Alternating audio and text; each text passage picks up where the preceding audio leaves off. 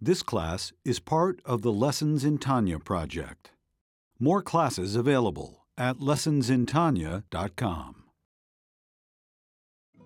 Major funding for this Tanya class is provided by the Mettel Corporation.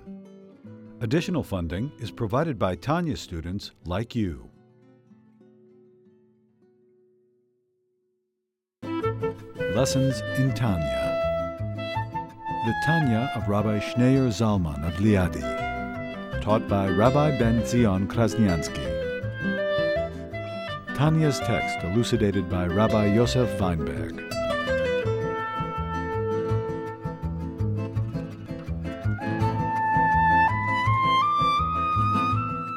Letter number 3, page 32. And this is a letter which is based on a verse taken from Isaiah, chapter 59, verse 17. Isaiah says about Hashem, by Yilvash Tzedakah Kashirya, that God is going to put on. Tzedakah could either mean charity or it can mean righteousness. Here, literally it means God will put on, wrap himself with righteousness, like an armor, a helmet of salvation on his head, so to speak. He will put on garments of vengeance, and he will clothe himself in zealousness like a coat, and this is in defense of the Jewish people. That's the literal meaning of the word, meaning that it's a metaphor. But the way Hashem treats us is really a reflection of the way we serve Hashem. Hashem responds, Hashem is interactive, God is interactive. He responds in kind to us. So in order for Hashem to put on righteousness as a armor and to put on a helmet of salvation upon his head, it's in response, it's interactive, it's in response to us acting in a way, in a charitable way. When we put on righteousness, tzedakah, when we do, here in the meaning of the word tzedakah, when we do acts of tzedakah, and we put it on like a coat, like an armor, and we put on a helmet of salvation in our head. So the Alter Rebbe is going to explain, based on the Talmud. The Talmud says, what does it mean that God will put on, what does it mean tzedakah? Why does he compare tzedakah, charity, like armor? What's the comparison? Why is tzedakah like armor?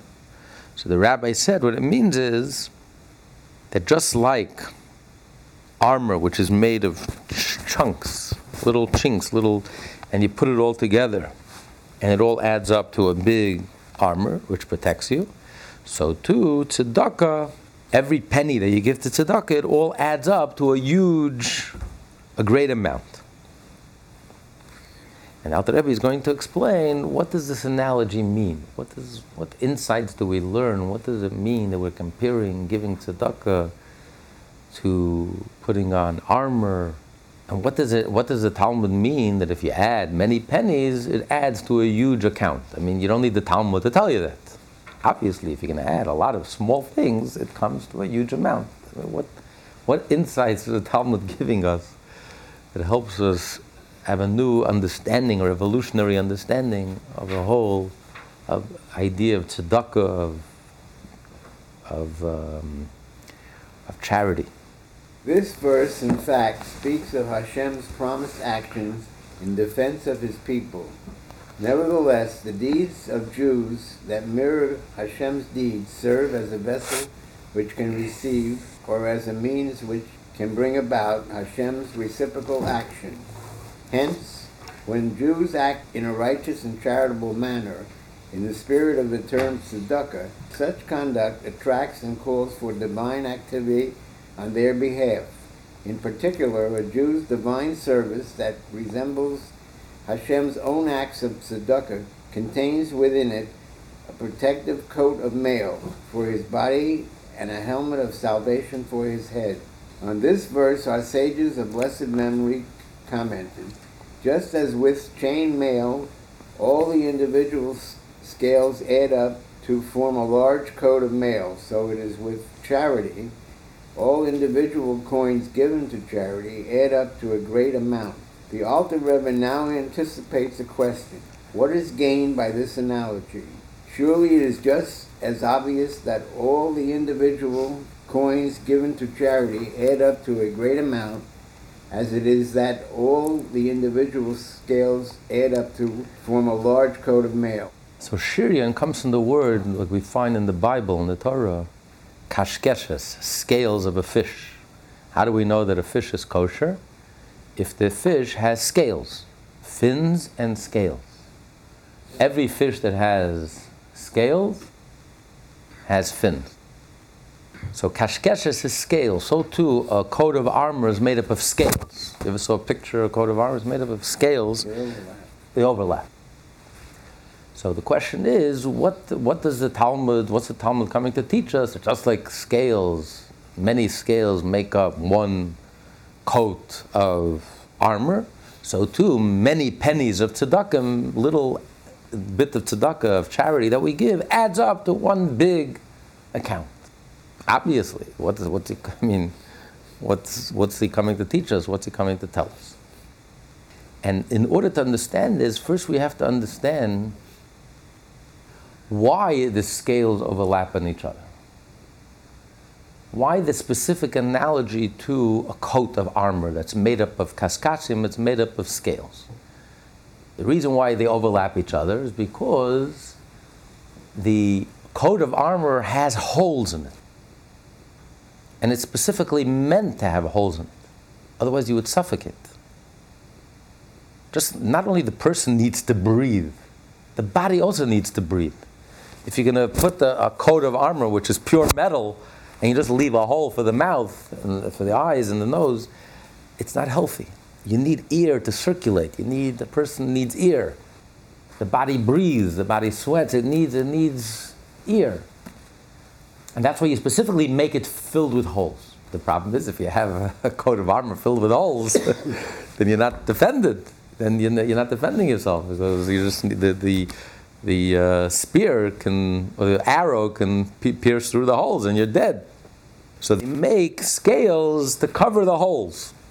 So everything is blocked. You have the best of both worlds. You have the advantage. You have all the ears circulating throughout the whole body. You're not suffocating, not dying. But at the same time, you also are protected. You have scales that cover the holes. And this analogy is very precise, and with this we'll understand the insight that the Torah is telling us, that the prophet and the rabbis are telling us about the power of giving tzedakah, the power of giving charity. This means, and this the additional point being made here, that just as the mail is made of scales covering gaps, and these shield one against any arrow entering through the gaps, so it is with the act of charity. As will presently be explained, the spiritual dynamic of charity comprises A, an element that corresponds to the chinks in the coat of mail, and B, an element that corresponds to the protective scales, the coins, that cover the gaps. So this is the question, and he says the answer is when we understand the analogy. When the Torah uses an analogy, it's a precise analogy. So he's comparing it specifically to a coat of armor that's made of scales, which has the holes, and it also has the protection to cover up the holes. And this is the comparison. Tzedakah, by giving tzedakah, this evokes that Hashem will also clothe himself in this scale to protect the Jewish people. In response to our giving tzedakah, which creates this shiryan, creates this coat of armor. And now he's going to explain what this all means. The meaning of this. The meaning of this is as follows: charity is greater than all the commandments. The Torah says that charity is greater than all of the commandments. It says charity saves a person from death. Whenever the Jerusalem Talmud refers to a mitzvah, a commandment without any adjectives, although there are 248 commandments, positive commandments, it's referring to, we know what it's referring to. It's referring to the mitzvah of tzedakah. That's how powerful the mitzvah of tzedakah is. This part of the Tanya, the fourth part of the Tanya, focuses on many letters that discuss the advantage of giving tzedakah, the power of giving tzedakah, and especially in other letters is going to emphasize giving tzedakah to the Holy Land of Israel, support the Jewish people in Israel. But the importance of giving tzedakah, and this is greater than all the mitzvahs. And as he explained in part 1 in Tanya, that tzedakah really captures the essence of all the mitzvot, because money is the ultimate ego symbol. And when a person is able to take his money and do something selfless and kind, and instead of money being divisive, money becomes a way to build bridges, to build connections, then this is the whole theme of all 630 mitzvahs, which is to take the ego and to transform it into something godly. And this is accomplished, and more so through tzedakah, when you take money and you transform it into something holy and godly. That's what he explained earlier. Now he's going to say that tzedakah is greater than all the mitzvot. Continue. For their performance produces garments for the soul. The performance of the commandments provides the garments that enable the soul to withstand the intense degree of divine revelation to which it will be exposed in Gan Eden, instead of being nullified by it. Because a soul, even a soul, a holy soul, a soul is still an entity. So for a soul to receive the divine ray and illumination in the Garden of Eden after 120 years, when the soul leaves the body, for the soul to be able to receive it, it's like we can't look directly at the sun. It's too hot, it's too bright. So you need a screen, you need sunglasses, you need something between you and the sun, so you should be able to look at the sun if you want to look at the sun directly. So multiply that infinite times when the soul is going to look at the ray, even a glimmer of a ray of God who's infinite, of a godly light, the divine light. It's just too bright, it's just too intense. There's no way we can handle it. So we need a garment, a screen, some glasses that we should be able to view it. What are the garments made up of? Out of our mitzvot. So especially tzedakah. This is true of all the mitzvot, but especially the mitzvah of tzedakah. This provides for us the garments with which we can absorb and enjoy the light. If you can't look at the light, it just destroys you. But if you look at the light, then you enjoy it, you're able to receive it, you're able to absorb it. These garments are drawn forth from the infinite light of the Blessed Ein Sof, deriving from a source which is infinite, and enable the soul to cope with the infinite degree of revelation which it will encounter in Gan Eden, from the level of Sovev Kol Alman. Unlike the mode of life-giving divine illumination, called Mamale Kol Alman, literally filling all the worlds, which becomes integrated and manifest within the creatures it animates, the mode of divine illumination, called Sovev Kol Alman, literally encompassing all worlds, is not limited to the finite spiritual capacity of created beings. It transcends and affects them from afar, so to speak. The meaning of Mamale Kol Alman and Sovev Kol Alman has been explained in Likutei Amarim. See there. That's the first portion of the Tanya, chapter 48. So, basically, there are two levels of divine light and divine life force. There's one that we call God fills all the worlds. And then there's the level where God transcends the worlds. And just like the human analogy, there is the level of the soul energy which fills every organ in the body and is custom made for every organ in the body and is absorbed and fully received by every organ in the body. For example, the brain power. The soul's capacity to comprehend, to understand, to go deep, to go deeper, is enclosed and fully found and expressed and received and absorbed in the brain. The soul's capacity to feel, and to feel deeply, and to feel emotional capacity of the soul is found, resides in the heart. When you feel, your heart pumps, your heart shakes, you feel it. It's not just, it's physical. Because the ability of the soul is captured. The ability to feel is captured and received by the heart. You don't feel with your brain, and you don't comprehend with your heart. Your comprehension is in the brain. The brain is built such that it's able to receive and absorb the soul's ability to comprehend. And the heart is built in a way that it's able to receive and absorb the soul's capacity to feel. And so too with every organ in the body. It perfectly matches that capacity, that energy of the soul to walk, to paint, to write, whatever it is. The hands perfectly capture that ability, and it's able to receive it, and it's able to express it. So you can feel that energy. That energy is something that we're conscious of. That's the conscious level of the soul. The conscious level of the soul is very finite and limited, and is received and absorbed according to each organ, according to its ability. And that's what we feel. That's what we're conscious of. But that's not the whole story. We're each made up of 100 trillion cells. Our human mind can't even begin to comprehend it. Our subconscious is a world, has a life of its own. We're not even aware of it. Our whole conscious self is like the tip of the iceberg. 99% of what goes on in the human organism, we're clueless. You can go through your whole life and you have no idea what happens when you eat, how your food is digested, the complex things that have to happen in order for us to, when you walk, thousands of muscles have to work in harmony. It's just, we can't even begin to wrap our mind around the millions and trillions of things that have to happen simultaneously in a split-second basis that's happening throughout the organism. Only today we're getting to get a glimpse, we're learning to appreciate the complexity. Where does all that happen? We're blissfully unaware. And that's the main event. And even the mind, where does the mind, our awareness, where does that come from? Ultimately it comes from the subconscious, which we're completely unaware of. Only occasionally we get some glimpse, we get an I-am for our subconscious, we get a eureka moment,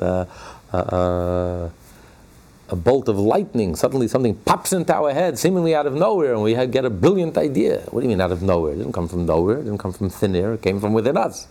But that part within us we're completely clueless, completely unaware of. That's what we call the general life, the general energy. And we don't deliberately and consciously sense it, but we all have that. Someone walks into a room, and you have a certain feeling about that person. Now, that feeling that you have is because of thousands of interactions that you had with that person, and because of, if you had to start listing all the things that you know about that person, it would take you a few days. And yet that person walks into the room, and in a split second, an instant, you just get a certain feel, a sense. You remind yourself of an opera, of an orchestra that you went to. It was a 100-piece orchestra, and it took hours and thousands of notes, and yet you just conjure up that whole image in one split second. You get a sense of that whole thing. It's a different level of opera. It's not linear. You're not listing 1 + 1 + 1. It's like you're putting thousands of pieces all together in one split second. That's almost a subconscious type of knowledge. We really deliberately and consciously access this level of knowledge. But that is the inner dynamic. That's what's really going on. That's where the life and vitality really is. But we don't sense that. Our whole level of operation, our whole arena of operation is on this finite, very finite spectrum, which is what we call our consciousness, and that to us is the beginning and end of all reality. And that's just the tip of the iceberg. We haven't even scratched the surface. What's really going on with all 100 trillion cells within us, which all work harmoniously in one split second, every moment. So, our bodies are like thousands of thousands of drug factories that are producing the most exquisite drugs, are customized for every one of us, and those drugs don't harm, have no negative. That's another thing. You have thousands of interactions, and none of them harm the other, and all work perfectly. They're trying to make a computer that's based on DNA. I don't know if there exists such a computer, but the computers that we have now are based on linear and numbers, zeros and ones. And look how complex it is. If they can get a computer based on DNA, which does billions and trillions of things in one split second. It'll be like a quantum leap. It'll take the computer world to a whole new level. Because the body is such a complex computer, nothing like it exists. That's what we call non-linear. It's Sovev Kalam, it's transcendent, it's millions of things happening simultaneously. We don't operate in that level. We're not equipped to operate in that level. We're not equipped to absorb that level. It's too much. Do you know what the function of the brain is, of the conscious brain is? It's not to learn knowledge. It's to keep out knowledge. Because the subconscious is like a flood. It's too much. It's like having the ocean pouring out in your kitchen sink. Imagine you had the ocean pouring out. You wanted a cup of water, you had the whole ocean coming at you. The purpose of all these pipes is to keep the ocean out. Just get a trickle, a little tiny trickle. That I can handle, a little tiny cup. That I can receive, that I can drink. The subconscious is like a raging ocean. It's an ocean. It's too much. We can't handle it. The purpose of the conscious mind is to block it out. When the Jews were taken hostage to Entebbe, and first the whole plane was taken hostage, and then they freed all the non-Jews, Selektia, and they kept all the Jews in Uganda and Entebbe. And before the Israelis, in the miraculous rescue, during a courageous and miraculous rescue, they debriefed those who were released. They flew to France and they debriefed them. But they hypnotized them, they debriefed them, because subconsciously we absorb so much more information, but the conscious mind just blocks it out. When you hypnotize someone, you can get all that information, because they have to know precisely where every door is, how many guards there are, exactly and people don't know, people are not good observers, so they were able to access the subconscious and get all that information. So so we see there's two different levels going on. There's the conscious level, which is we call very finite, very limited. The energy matches the vessel. It's a perfect fit. It's limited. The vessel could receive the energy, feel the energy, sense the energy. But then you have an energy which is transcendent, and we're completely oblivious to it. Not because it's not real, not because it's not dynamic, not because it's so dynamic, it's so real, we just can't handle it. So we completely block it out. We can't absorb it, we're not vessels for it. So we are oblivious to all of this inner dynamics that's going on as we speak, completely oblivious. We are a microcosm. What's true, we're just a reflection of the divine.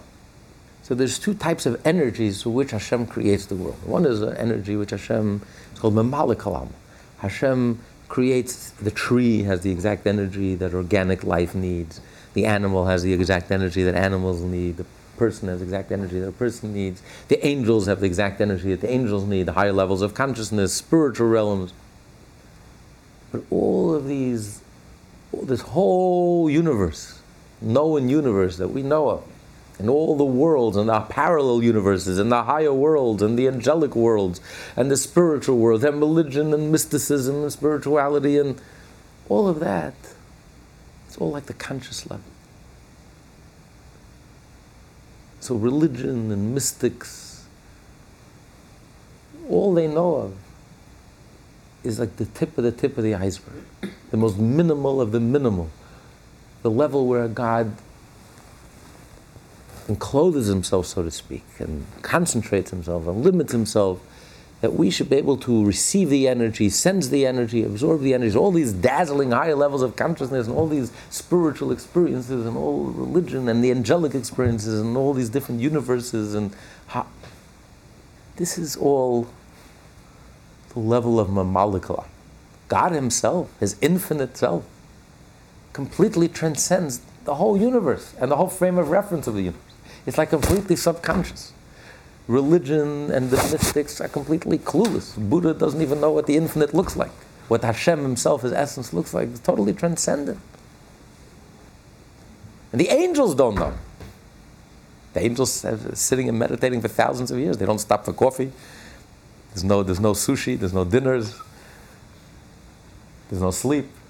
All they do is sit and meditate day and night. And they're clueless. They have no idea. Because God is completely transcendent. And what happens is, when God revealed himself at Sinai, and God gave the Jewish people the Torah and Judaism are light years and light years and light years ahead of mysticism and religion. We're way beyond all of that. Angels, way beyond that. We're dealing with Hashem himself, his infinite, transcendent self that totally transcends the whole frame of reference of the universe. Because when you do a mitzvah, you're doing God's will. This is Hashem himself. Will is Hashem himself. And therefore, when you do a mitzvah, you have a revelation of God's transcendent self that transcends the whole universe. But we can't receive it. We don't have a vessel to receive it. It's beyond us. But after 120 years, when the soul leaves the body, the soul is able to capture a glimmer of a ray of God's infinite transcendent self. The result of the mitzvah that he had fulfilled, that soul fulfilled in this world. The reward is a consequence of the deeds and the way we live our lives in this world. So when we live our lives in this world and we study Torah and we do a mitzvah, the reward of the mitzvah is the mitzvah itself. It's the mitzvah that generates the reward. By doing a mitzvah, by touching the divine, by fulfilling God's will, which is God's infinite transcendent self, the reward is that the soul is able to bask in the glimmer of a ray of this infinite light that the soul has drawn down as a result of his actions. The reward in the Garden of Eden after 120 years is a consequence of your behavior and your good deeds in this world. These garments are brought into being by an arousal from below, i.e. the fulfillment of the command of God and the will of the Supreme Being. Since the commandments emanate from our Supreme Will, from the level of Sobev Kol Alim, they serve as the source for the above-mentioned garment. So just like within a person, there's a difference between will and, let's say, comprehension, which is also a power of a soul. The soul comprehends. Who comprehends? It's your soul that's comprehending. But there's a difference between when you say your soul comprehends something, or your soul feels something, your soul comprehends, or your soul wills something, desires something. Comprehension has a place, a geographic place, your brain. You comprehend with your mind. The soul's ability to comprehend resides in your brain. And you have the three different types of brains because you have three different faculties of comprehension, like we learned in the first part of Tanya, chapter 3, which you can go to in lessons in Tanya. It discusses the specific Chachma, Bina, Das, the right brain, the left brain, the limbic brain, versus where the soul desires. Where's your desire? Do you have a seat for desire? Do you desire in your mind? Do you desire in your heart? Your desire is all over. There's no place for desire. Your comprehension is in your mind, in your brain. Resides in your brain. Your emotions reside in your heart. Where's your desire reside?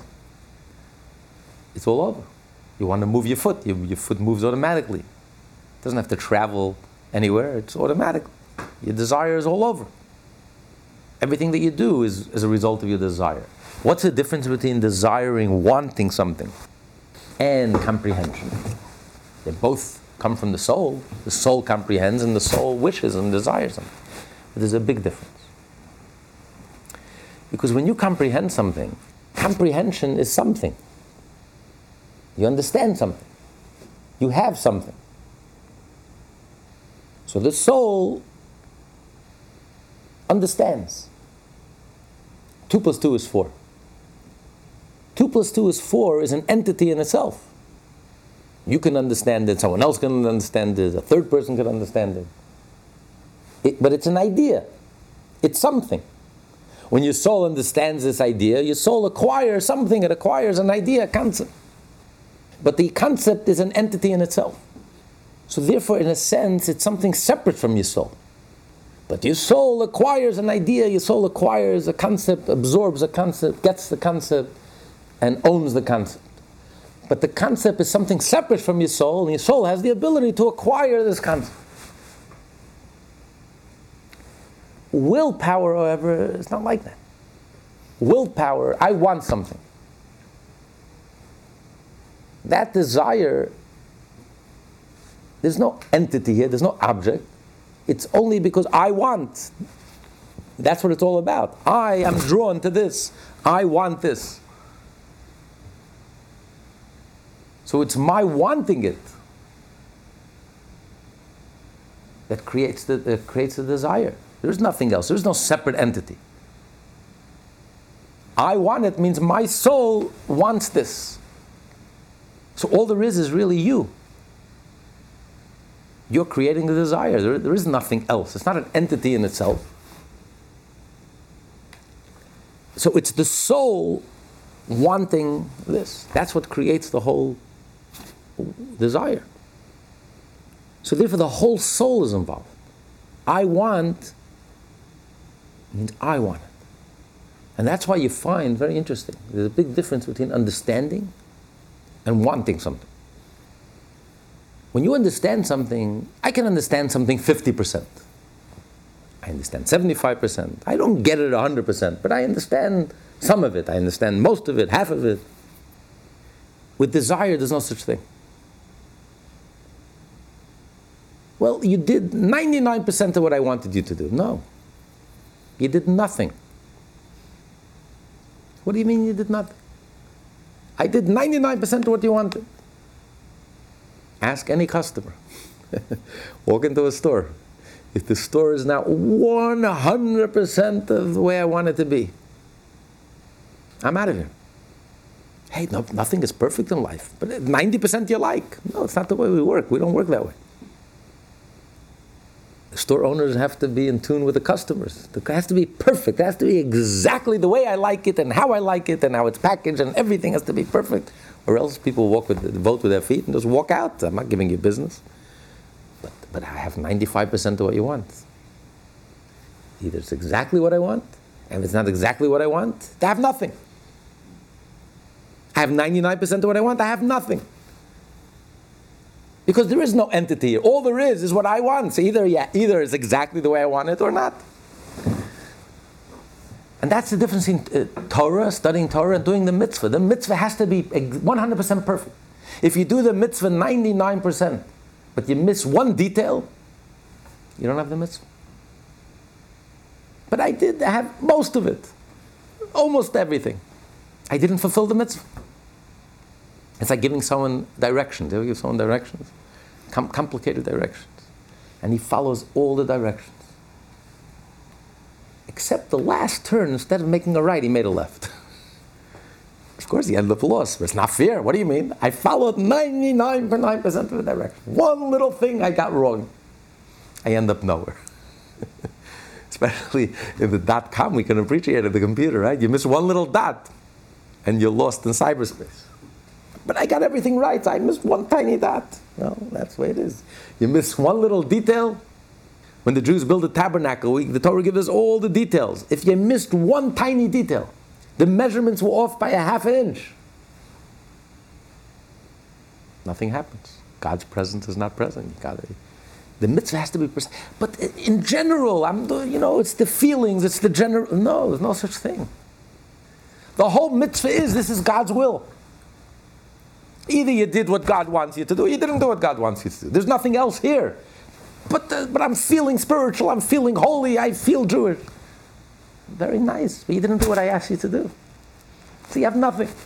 Zero. You don't have a mitzvah. Either you do what Hashem wants, and therefore you have a connection, and it's exactly what Hashem wants, the way He wants, when He wants it, how He wants it, down to the last tiniest detail, all the specific details, as spelled out in the code of Jewish law. And then I have the mitzvah, I have the connection. I'm connected, I'm doing what Hashem wants. And I'm connecting to Hashem Himself. The will, God's will is God Himself. God is turning there. This is where I am. This is what I want. You're fulfilling my will, you're connected. If you don't fulfill the will, you have nothing. Versus on learning Torah, understanding Torah, that's That's why the mitzvahs are compared to clothes, to garments. Torah is compared to food that nourishes you. The mitzvahs are compared to garments. Torah you internalize, like food, you internalize. Your mind comprehends, your mind understands, you grasp an idea, you understand it well, becomes part of you, and that nourishes you, and that nurtures you. And that becomes the food of the soul in the Garden of Eden after 120 years. The Torah that we learn becomes the food that nourishes us. But the mitzvot are the garments. Each one has an advantage over the other. Food you intake, you internalize, it becomes part of you. Clothes are external. You can take it off. Food, once it becomes part of you, it becomes inseparable, it becomes part of your blood. You can't separate it from you. When you understand an idea, when you understand it, you can never not understand it. Once you understand 2 + 2 is 4, you can never understand otherwise. It has become part of you, inseparable. You become one, unified with it. It has become part of your blood system. So it nourishes you, it nurtures you. Garments are external. On the other hand, garments have an advantage. Because the fact that garments are external, it says garments, one of the rabbis used to call clothes mechabdusa. They honor me. Clothes bring dignity to a person. That means that clothes, in a certain sense, are greater than a person. And that's why they can elevate a person. They can give dignity to a person. Food doesn't give you dignity. If you internalize it, then the food measures up to you. It can't take you beyond yourself. Clothes can elevate a person. It dignifies a person. It elevates a person to a whole different level. Because clothes, the fact that they're outside the person means they come from a higher level than the person. And therefore they can elevate you. They can give you an aura. It's an aura that elevates the whole person. And that's why you don't internalize the clothes. Because you can't internalize it. Because it's greater than you. You can't internalize it, and in turn, the clothes, the proper clothes, elevates a person. And so too, spiritually speaking, the mitzvot elevate the soul.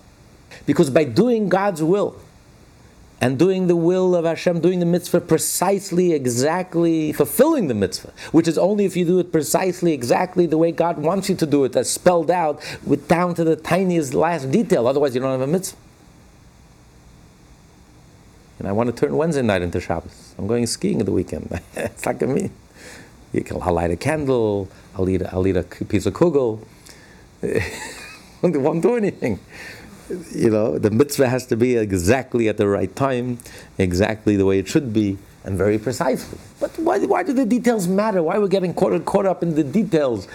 It's the feeling that matters. It's it's just, yes, it's exactly what matters, the tiniest detail.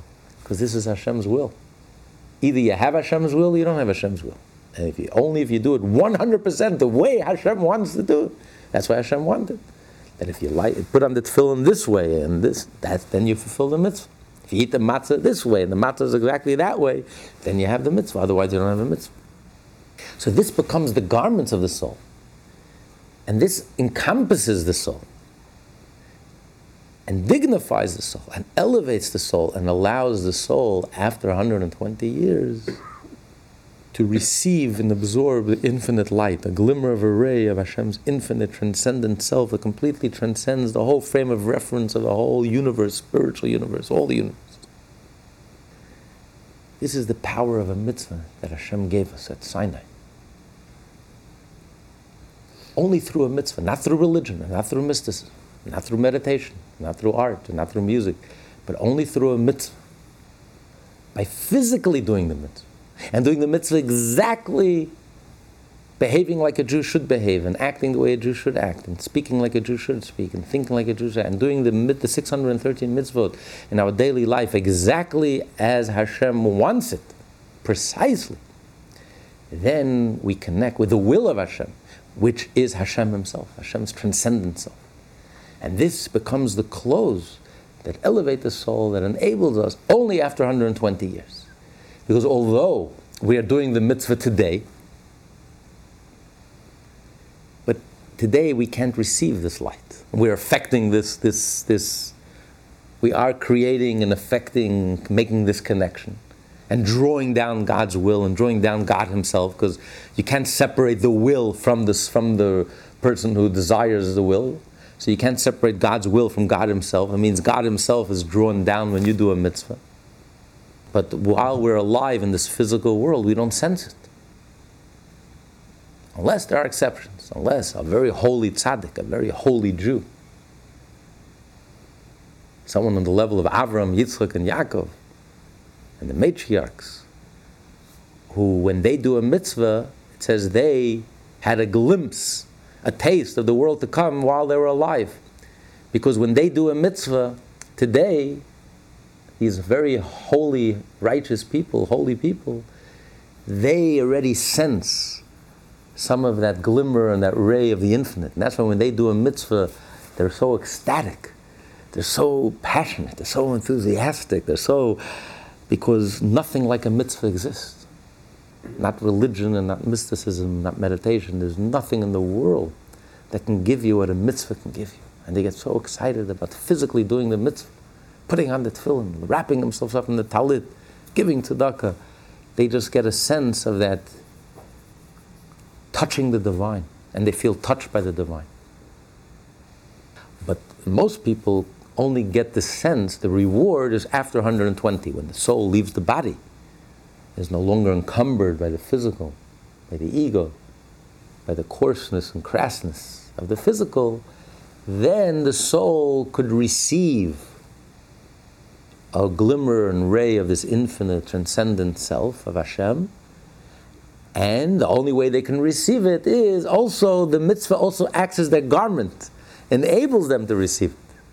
It's a protective garment. Because otherwise they will be completely blinded and nullified. The soul will be completely nullified and blinded by this infinite light. So the light comes as a result of the mitzvah, which draws down the infinite light, but the mitzvah also acts as a shield, as a protection, a cloth, a garment that allows the soul to be able to enjoy this light and bask in this light and receive this light and benefit from this light and be elevated by this light. So mitzvot are a cool thing to do.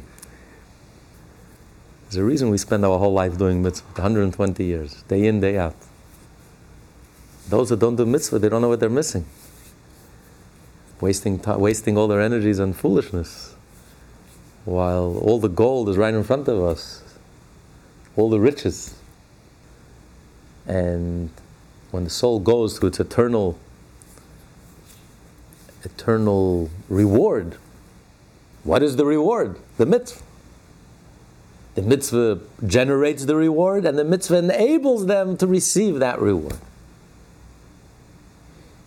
But although it's generated through our lifetime and how we live our daily lives here and now, today, but we don't enjoy that reward today. Because we're not equipped to receive that reward today. Because we're very physical, we're very coarse, and we're very crass. And we don't have the tools, the sensitivities. We're not tuned in. So we don't have the tools to receive it. When the soul leaves the body, then the soul is able to receive the reward, enjoy the reward, and bask in the reward. So this garment, this is the reward of the mitzvah. While Torah, it becomes the food that nourishes the soul in heaven. Just like in this world we need food and clothing, so too in the world, in the afterlife, after 120 years, the soul also needs food, nourishment, and clothing. So the food comes from the Torah that we learned in this world, and the garments come from the mitzvah that we do in this world. I mean, this is very heavy-duty stuff, powerful stuff. But just learning about it and understanding it can light a little fire and give us a enthusiasm for doing the mitzvah, even if we don't experience any of this here and now. But knowing this should give us a light of fire and give us a little, to do the mitzvah with a little more focus, a little more enthusiasm. Because we can be aware. The Alter Rebbe is making us aware of what we're accomplishing when we do a mitzvah, every time we do a mitzvah. and how powerful and profound mitzvot are. They're not obligations, they're not rituals, they're not customs. It's a link, it's a connection, it's a divine link, it's God's will. This is what connects us to God's will. But we can't absorb it. We're just listening to God. We're obeying God. We're obeying His will. We're obeying His wish. We're obeying His commandment. So it creates a connection, but it becomes a garment. We're not internalizing it. Because we're not a vessel, we're not a vehicle. We can't internalize it. The infinite. God Himself, God's essence. But we could connect with God's essence by fulfilling His wish and fulfilling His will and doing the mitzvah exactly as God wants us to fulfill the mitzvah. Lead a Jewish life, that's how we connect with God. We touch the divine and we're touched by the divine. And this generates eternal consequences, eternal reward that we will enjoy after 120. The essence of this efflux from the infinite, Ein Sof for light, is a garment and encompassing light for the 10 Sephirot, the 4 worlds, Azurat, Ariel, Yetzirah, and Asiyah, which evolve from cause to cause and from rung to rung. These Sephirot being referred to as the Mamalah Kol Amram. Basically, Kabbalah talks about the 4 worlds. The 4 worlds each comprise of 10 Sefirot, which are divine. But this level of the divine is the way God encloses Himself within the world, so to speak. He's encompassed and grasped within the world. The angels could sense their energy. And even the world of emanation, the divine world of emanation, but nevertheless, it's a finite world.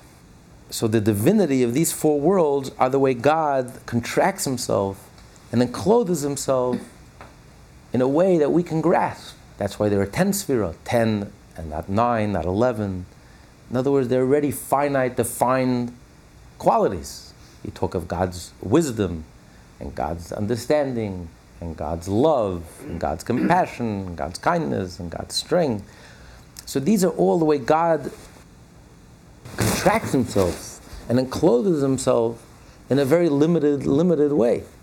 Like the famous analogy, Rabbi Dov Ber, the Maggid of Mezrich, the second leader of the Hasidic movement, that he says Einstein wants to play, because he was before Einstein, but just to use a modern analogy, Einstein wants to play with his little kid, little baby. So if Einstein's going to put his baby on his lap and start talking about the theory of relativity and and time bends and space bends, I mean, the little child will cry. It's totally over his head. So Einstein has to communicate with his baby. What's he going to do? So he gets on all 4, starts playing horsey, starts oohing and eyeing the baby, rolls on his stomach, rolls the baby in the stomach, and the baby is laughing. They're communicating. Because he went into the baby's world. He's talking on the baby's level. So God multiplied that infinite times, the distance between Einstein and his baby, multiplied that infinite times, the distance between us, the angels, and even the souls, and God. So if God wants to communicate with us, because God is undefined, not only is God infinite, He's undefined. God is wisdom. God is love. The moment you open your mouth, it's not God. God is infinite. Infinite is also a limitation. It's a definition. It's infinite, not finite. God is beyond any definition, any description. So how do we communicate with God? There's no way for us to communicate with God. We're like this. The moment we open our mouth, we're already distorting, and there's no connection. But God wants to communicate with us because His love for us is so infinite. Like Einstein wants to communicate with his baby. See, so God, so to speak, gets on all 4 and starts tickling us and starts talking our baby talk. So suddenly we talk of, so God emanates from within Himself, wisdom, divine wisdom. To God, divine wisdom is baby talk. God, wisdom, what's wisdom? Wisdom is a finite, defined, called wisdom. God is beyond, God is infinite, undefined. But we are very limited, so God wants to speak to us. So God concentrated Himself, so to speak, and emanated from within Himself the 10 Sefirot, wisdom and love and compassion. So now we can relate to God. God is loving. Now, I can relate to it. I have love, and God is infinite love. We have wisdom, hopefully, so God is infinite wisdom. So we can relate, we can talk, we have a common language. Otherwise, there's no communication. So that's what we call Mamalik Olam. These 10 Sfirot, this is God fulfilling all the world. Even the world of emanation, the divine world of emanation, it's very limited. God himself remains completely transcendent. And that's why we have the gift of the Torah, the gift of the mitzvah, the gift of revelation, the gift of Mount Sinai, which is light years ahead of religion and mysticism. Because mitzvah through the Torah, through the divine revelation at Mount Sinai, which only happened once and will never happen again, God revealed himself, communicated with us, communicated his essence to us. Because by us fulfilling his will, we are touching the divine essence. He has given us the ability to touch the divine. That's why it's important for us to touch the divine. It's important for us to do a mitzvah. Why mitzvot are so key, are so critical, are so crucial. Why isn't it enough to be religious? Commune with the angels. Meditate. Be spiritual. Sublime heavenly experiences. Dazzling higher levels of consciousness. Music, heavenly music. Art. What do I need? Mitzvah. What do I have to take leather straps and tie it on my hand? What do I have to light a candle? What do I have to give penny to tzedakah? Why do I have to shake the lulav in the esrog? Why do I have to physically eat the matzah? You don't understand. That's the only way we touch the divine. God in his infinite love and infinite kindness gave us the ability to, he communicated this garment, this infinite self that transcends the whole universe and the whole frame of reference, even the divine sfirot. And he communicated that to us and enabled us to touch through the garment, to touch his transcendent self. How can you not be enthusiastic and passionate about a mitzvah once you appreciate how this mitzvah transcends the whole universe and all the meditation in the world? Like the beautiful story with the chassid who worked on himself and deprived himself from eating and fasted and refining himself, refining his character. Never slept in a bed. He would just learn all night till he collapsed and fell asleep. And all this deprivation and working himself spiritually, working himself to death, he died young. But he was totally, fully conscious till the end. And the night that he died, he was surrounded by all of his colleagues, his chassidim, his friends. And he felt that he's about to go. And he said, I would give up my 30 years of fasting and self-deprivation just so I should live till the morning, just to have the opportunity to put on tefillin once more in my life. And he passed away before he had that chance. And his friend said, he's 100% right. But in order to feel that and to appreciate that, he had to fast for 30 years to appreciate the power of a mitzvah.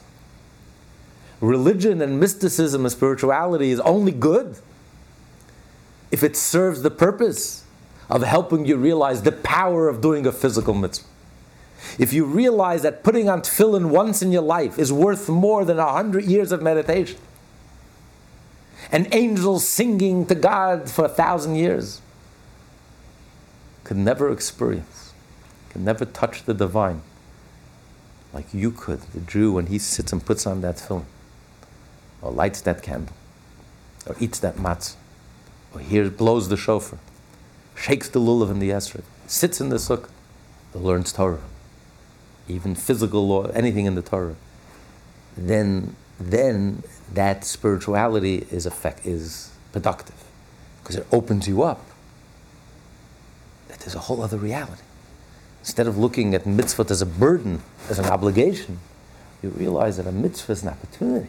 Through one mitzvah, you leap above the whole universe. One mitzvah, you can accomplish more than all the angels throughout their whole existence. You realize what a gift. Matan Torah is a gift. Obligations, burden, out of guilt, rituals, customs. Are you kidding? This is as real as it gets. This is the divine will. When you do a mitzvah, you're touching the divine, you're being touched by the divine. You'll never be the same. That's why when a Jew does one mitzvah, puts on tefillin for the first time in his life, a woman lights a candle for the first time in her life, she'll never be the same, he'll never be the same. You were touched by the divine. You can never be the same. You can't imagine the effect that that single mitzvah